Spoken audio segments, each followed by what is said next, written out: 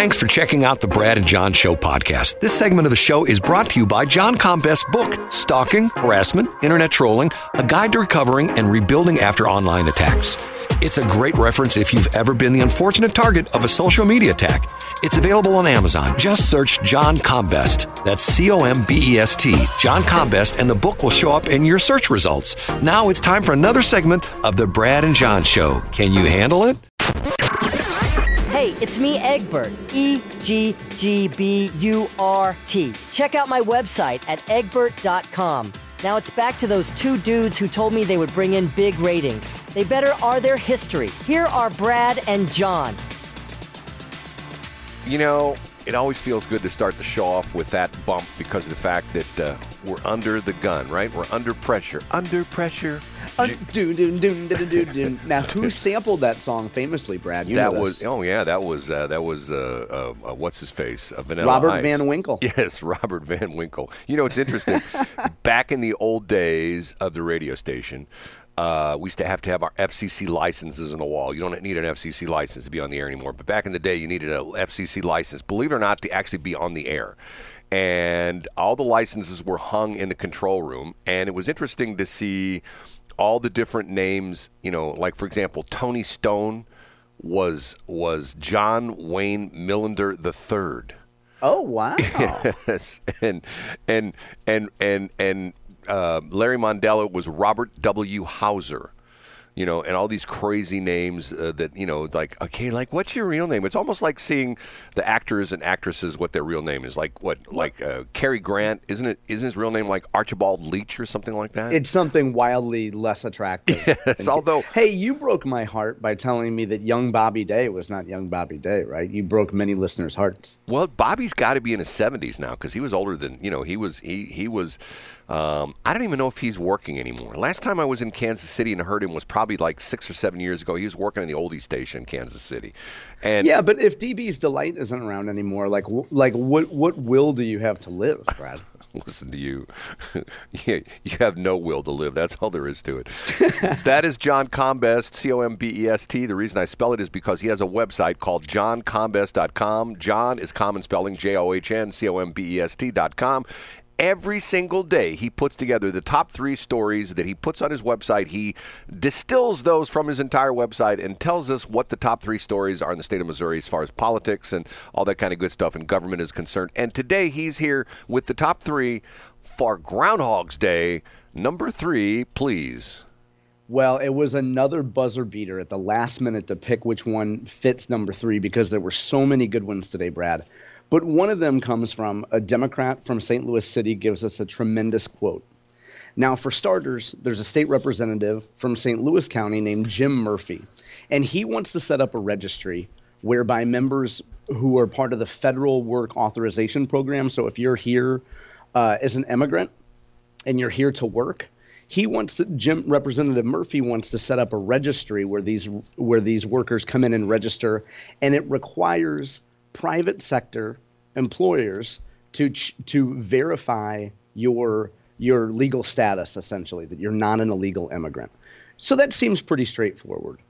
A state representative from St. Louis City named Marlon Anderson questioned Representative Murphy, and he said, so if I see some guy like, hey, I can do mud and all that, and I'm like, hey, I'll give you $200 for the day, quote, how would that affect my business, assuming he's an immigrant and undocumented? And Representative Murphy said, well, you'd be held liable for that. You could lose your license if you wanted to. So a little bit of tension here, Brad, between the good old, hey, let's hire some day laborers that are standing down on the corner that we can give a little cash to, and the idea that employers should verify the immigration status of their workers. Well, doesn't the federal government still enforce that E-Verify thing where if they show up at your job site, you've got illegals working, don't they like shut you down and fine you and stuff like that? Well, according to and I should point out too that this article is from the Missouri Net. According to the Missouri Net piece, what Jim Murphy's thing would do, what his proposal would do, it would require private employers to verify, although today public employers are required to enroll in E-Verify. Well, I thought it was a rule that the private employers had to. I thought that was going for a long time. I don't think that's anything new, is that? Well, I don't know. I'm not sure, Brad. Well, I remember hearing. I mean, don't you remember every once in a while they'll raid one of the meat packing plants and they'll you know what I'm talking about? Like up in Iowa. I do. And they'll go in and they'll like arrest like 100 people who are working illegally because they're. And the whole thing is just, you know, I mean, like the crazy thing about this is this open border thing, and it's interesting. The I can never pronounce the guy's names. What is Mayorkas? What's his name again? Mayorkas. Mayorkas. Okay, the guy's on TV. He gets asked numerous times, "Is the border secure?" He says, "The border's secure." How in the world can he say that? It's laughable. Yeah, I mean, you destroy all credibility when you say things like that. That's like if you were like, let's say you were a TV reporter and you walked up to Tashara Jones and you say, "Is there any crime in the city?" And she goes, "No crime at all." We've solved it. Right. It would go like, "Huh? Interesting thing that and I don't want to divert too much because we get number 2 and number 1, but on my westplex.news site, it's an aggregation site, and we suck stuff in. And was it Wednesday? There were things put out by it's interesting because the St. Charles County executive, Mr. Ellman, he sometimes writes narratives, which are very interesting. And he writes them very, very, you know, hey, let me sit down and tell you a story kind of stuff. And he wrote one the other day that him and Mike Elam are on the Regional Commerce and Growth Authority, whatever it is called. Yeah, the old RCGA. Right. And there's a thing, he went to some seminar involving the city people and stuff like that about how you're going to fix the crime issue. And he essentially said that what they're going to do is they're going to send out social workers to potential criminals, and the social workers are going to counsel those potential criminals. I think to myself, okay, how do they know who the potential criminals are? That'd be like saying, you know, the potential Miss America. How do you know who the potential Miss America is? Yeah. I guess it would be like the knockdown gorgeous. High risk, right, or high potential, depending on how you look at it, Brad. Right. So anyway, they're going to counsel them, and his comment was, and I'll see if I can send it to you. It's pretty interesting. He said he searched the entire document. Apparently, it's a multi-page document, and he searched the entire document for the 2-word phrase "more police," and it didn't exist. Of course, it didn't. It's going like, okay. And plus, yesterday I was listening to Mark Reardon's story, which, by the way, he contacted me yesterday, which is sort of interesting, and there's a whole interesting story behind that. I bet he did. I bet he did contact you yesterday, Brad. Why do you say that? Well, we mentioned again on the show yesterday that he hasn't been open to Brad's positive feedback, and I mentioned it on Instagram and I mentioned it on Twitter. Oh, that's how he must have listened then, because he contacted me about that. Yeah, I tagged 97.1 and Mark Reardon on Instagram, and I tagged them on Twitter as well. Okay, well, let's go. Let me write that down. I'm gonna put Jane Duker, and that was interesting what she talked about. Okay, number 2. The number 2 story is, it's a sports story, Brad. And that is, within the last year, the Hannibal LaGrange girls softball team, right straight up 61, was playing a team with, remember, this is women's softball, was playing against a team with a male player. The male player hit a dinger, hit a home run off the Hannibal LaGrange pitcher. And, I mean, that doesn't seem very fair, does it? No. Silver lining. Yesterday, Riley Gaines came to Hannibal LaGrange, met with the softball team, talked a little bit about her efforts to keep men out of women's sports. Riley Gaines also appeared in St. Louis City with Attorney General Andrew Bailey, Republican Attorney General. Andrew Bailey held a press conference where he talked a little bit about his efforts to keep women out of men's sports, some of the other things. Protecting women's spaces, essentially, protecting girls' bathrooms from men coming in and things of that nature. But I thought it was pretty cool that Riley Gaines made a stop in Hannibal. You don't see a national celebrity coming to Hannibal every day. I'm going to say something that I know some people are going to go, oh, my God, he can't believe he said that. And other people are going to go, like, Brad is right for a change, okay? Riley Gaines is one impressive woman. I'm sorry if you don't like her. Indisputable. That's indisputable. Well, a lot of people hate her. I mean, like, because of the fact that doesn't mean she's not remarkable. Well, I mean, I say one day, I mean, you know what? If she were 35, I'd vote for her for president. Absolutely. I'm telling you. I mean, she's what, 22 or 23 or something like that? Yeah, she's very young, right? I mean, and she's, she's an excellent speaker. She has, and once again, here's something that I have the tremendous amount of respect for. Something happened to her in her life, okay? And rather than for the rest of her life go, well, I could have been number one, except that this man swam against me. And the rest of her life, she could say, back in the 2020s, what do you call it? Nobody really refers to it, but yeah, we don't have a moniker for that. Maybe we should come up with one. We're in the 20s. We're in the 20s now. In the 20s. Back in the 20s, when I was an athlete for Kentucky? I think she was Kentucky. Yeah, University of Kentucky. Yeah, when I was a swimmer for Kentucky, there's this man that swam against me, and you know what? I've never been able to downplay that. It's always been a terrible thing in my life, and that's why I'm working here at White Castle. Nothing against working at White Castle, but you get what I'm saying? I mean, I get your point. She could have been a curb boy at Steak and Shake back in the day, too. Like you're not being right, classist but there. instead, she has mounted this campaign where she's single-handedly, now she's got people who are supporting her and people who are taking up the fight with her and saying okay, this is wrong. And, and the crazy thing about it is, now go back to the story.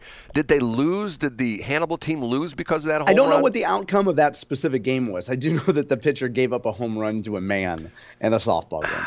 I don't. The whole thing is crazy.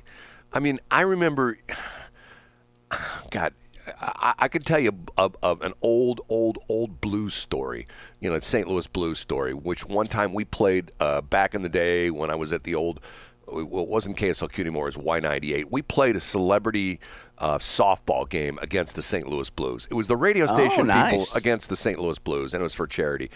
And you don't realize how multi-talented these athletes are till you see them play a sport other than what they normally play. And how gifted. Well, yeah. And I mean, how much all of that hand-eye coordination and strength. Oh, my God. I mean, I could tell you stories. Okay, number one. The number one story is, this is one that's near and dear to Brad's heart. But there is a proposal in California, and we'll tie this to Missouri in one moment, a proposal in California by a gentleman named Scott Wiener. Yes, yeah, Scott Wiener, we've talked about him as you before. might expect, represents San Francisco. And his proposal would mandate that in the state of California, cars have regulators on them that keep a car from going over 80 miles per hour, period. Well, Go ahead, Brad. If I'm not mistaken, he's taken it one step further because of the fact that if you have GPS in your car, like for example, if you look at Google Maps or stuff like that, or back in the old days, you had a TomTom or a Garmin on your dashboard, it would tell you what speed limit we were on. In other words, if you're on I-70 out there west of Floresdale, it would show the speed limit was 70.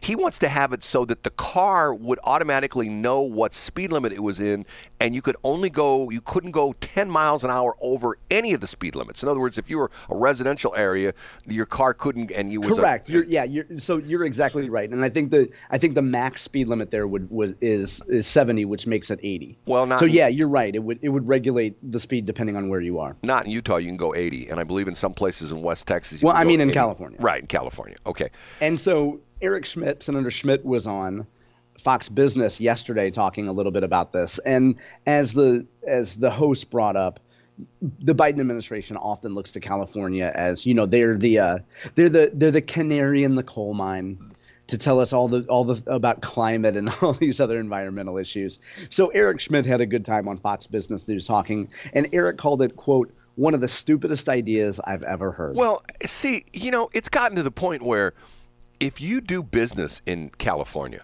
there are 14,000 million laws that don't exist in any other state. And it's to the point where those Sacramento boys, they just grind out stuff, I mean, a matter of fact, there's probably not a day that doesn't go by that I don't buy something that there's the California, what is it? The warning label. Yeah. The Proposition 6, I think it's Proposition 65, isn't it? Prop 65, yep, that's Prop what it 65. Is. Where if it has a certain amount of, the substance has been known to cause cancer, or God knows, Brad, you're an expert on lawn equipment.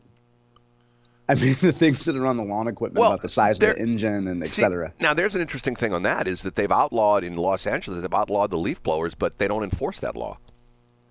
Did you know that? No, I didn't know that. Do you know why they don't enforce it? I don't know because the celebrities want to have their lawn looking good. No, because of the fact that the majority of the lawn people are guests from where? Oh, they're from Mexico. Yes. And because they don't want to impinge upon them. How you like that word, impinge upon them? Impinge, it's good. Impingement syndrome. Now, John. Yes. Rarely do I ever do this, but I'm going to blow up your top 3. Oh, please do. Because something happened within the last hour that you probably don't know about. I probably don't. Bob Onder? Did he announce? He officially announced on 97.1 this morning at 6:25 that he is running for Congressional District 3 in the state of Missouri. Wow. Now, you know what? One of the things, there were 2 silly stories that I wanted to mention. I don't want to put Bob in the silly category. But Bob had teased during the week this week on Twitter that he had what he called a huge, Y-U-G-E, a la Trump, announcement to make this weekend about his campaign, and there it is, right there. Number 3. So that should be number 1 on your list. It would be up there, yeah. I mean, and what we'll most certainly see a candidate from mid-Missouri. So there's a chance that this will become a geographic battle. Now, and once again, Bob Onder, right at this very moment, does not live in CD3, correct? That's correct, yeah. He's in Augusta. Now, he's in Ann Wagner's district. God, you know what? Him and Lamping and all these people move into Augusta. I guess they just can't get close enough to the Hoffmans. Is that what it is? No, I think it's they can't get close enough to Crapville, Brad. Yeah, they have to move both. They've heard that it's like Green Acres. They hear that, like, you know, the fresh Crapville air. And by the way, for everyone playing the home game, it's KRAP. Yeah. KRAPville. Farm living is the life to be. For life for me. Thank you for that news. And in real time here, as we go into the commercial break, Brad, I'm going to add that to johncombest.com. Yeah. And I do have a silly Southwest Airlines upgrade story I can cover in about 60 seconds when we get back. Oh, do it right now. Okay. So Kansas City Star has a headline today to the effect of, I'll read you the headline verbatim here. Missouri Speaker Dean Plocher sought exemptions from House policies on travel expenses. Now, I read this headline. I was like, oh, the last thing Dean Plocher needs is another bad story about travel expenses. It turns out, Brad, that when going to a conference in the fall, Missouri House rules essentially forbid a member booking anything other than coach. And Dean Plocher booked a Southwest Airlines flight, and you know what he did, Brad? He asked if he could fly business select. Can you believe the entitlement of these elected officials wanting to board early? Well, no. Now, as we know, Southwest Airlines, the seats are all coach. Right. But the audacity of the Speaker of the Missouri House to want to get – and apparently – I'm not an expert on this, but apparently if you fly business select, you also get insurance on the ticket, whereby if something happens, you know, you can apply that money to whatever.